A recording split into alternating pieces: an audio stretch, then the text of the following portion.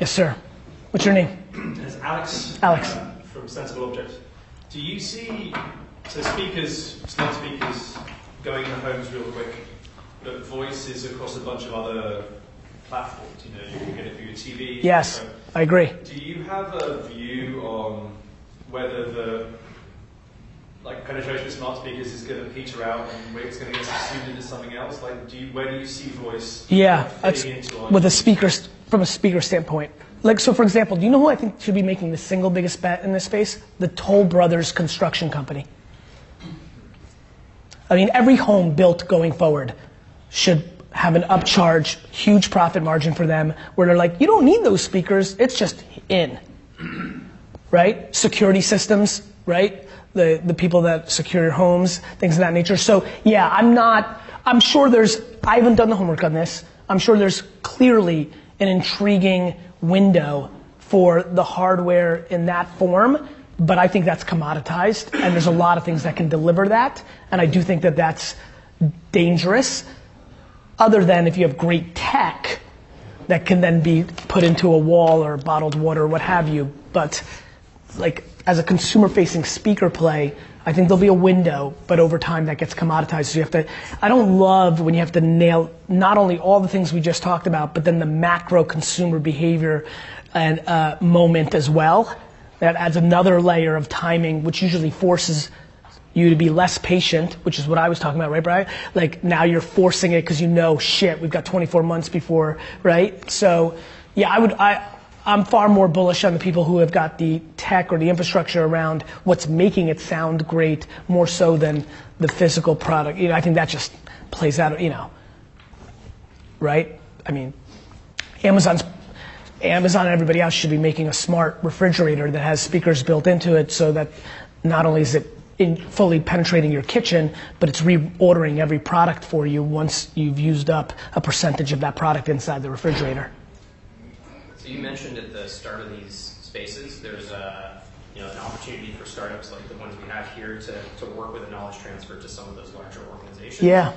But there's also another thing which some of these companies are starting to experience too, is that these larger companies who don't understand the space are thinking, are you acquisition targets? And how would you kind of advise them to think about sticking it out the long run? Do you take a quick win? What does that look like?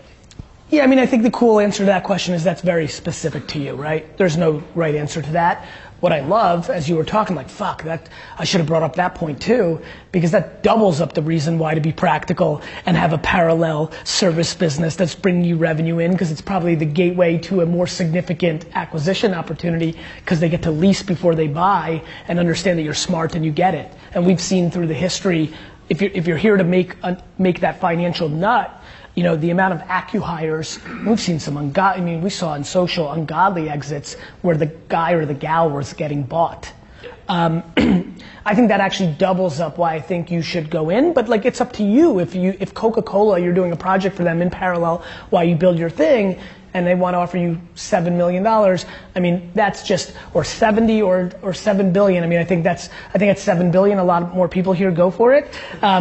I think the punchline there being is everybody here has their own circumstances. For me, at a long time ago, far less money than I have now, that was the money I wanted to make. Then it became about legacy and playing the game and a lot of different things, right?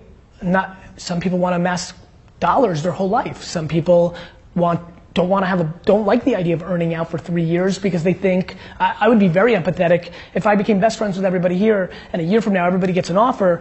I could really see that tough decision of fuck, this is life-changing money and this is this would be helpful for me, but I'm locked up for 3 years and fuck, these next 3 years in this space, they're so fruitful.